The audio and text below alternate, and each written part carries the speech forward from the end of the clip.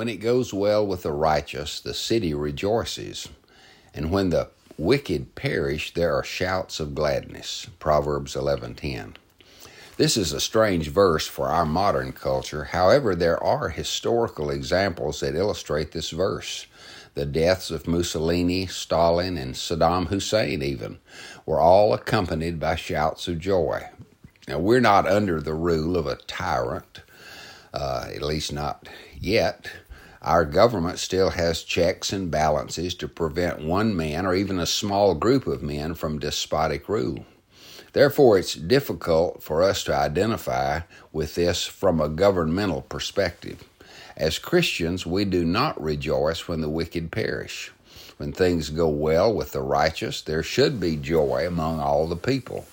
When justice, equality, righteousness, truth, honor, and fair laws are the order of the day, the majority rejoices. Only the wicked mourn when right prevails. Father, help us do justly, love mercy, and walk humbly before our God. Amen.